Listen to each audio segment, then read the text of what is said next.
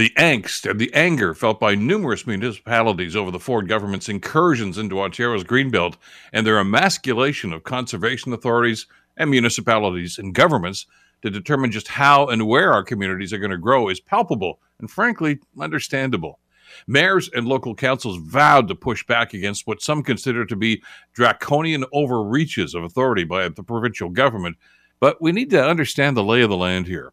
Municipalities exist at the pleasure of the provincial government. They grant the charters for communities like Hamilton, and they alone set the rules that those communities must follow. Failure to do so, well, that can have serious consequences. Some years ago, the Hamilton Board of Education refused to comply with the provincial government's restrictive budget guidelines. The government essentially fired the elected Board of Trustees and appointed one of their advocates to determine the board's budget and make administrative decisions. Undemocratic? Well, maybe, but totally within the authority of the provincial government. They make the rules. They change the rules if they so desire. And most of the time, one of their quote unquote independent oversight committees rules on any protests.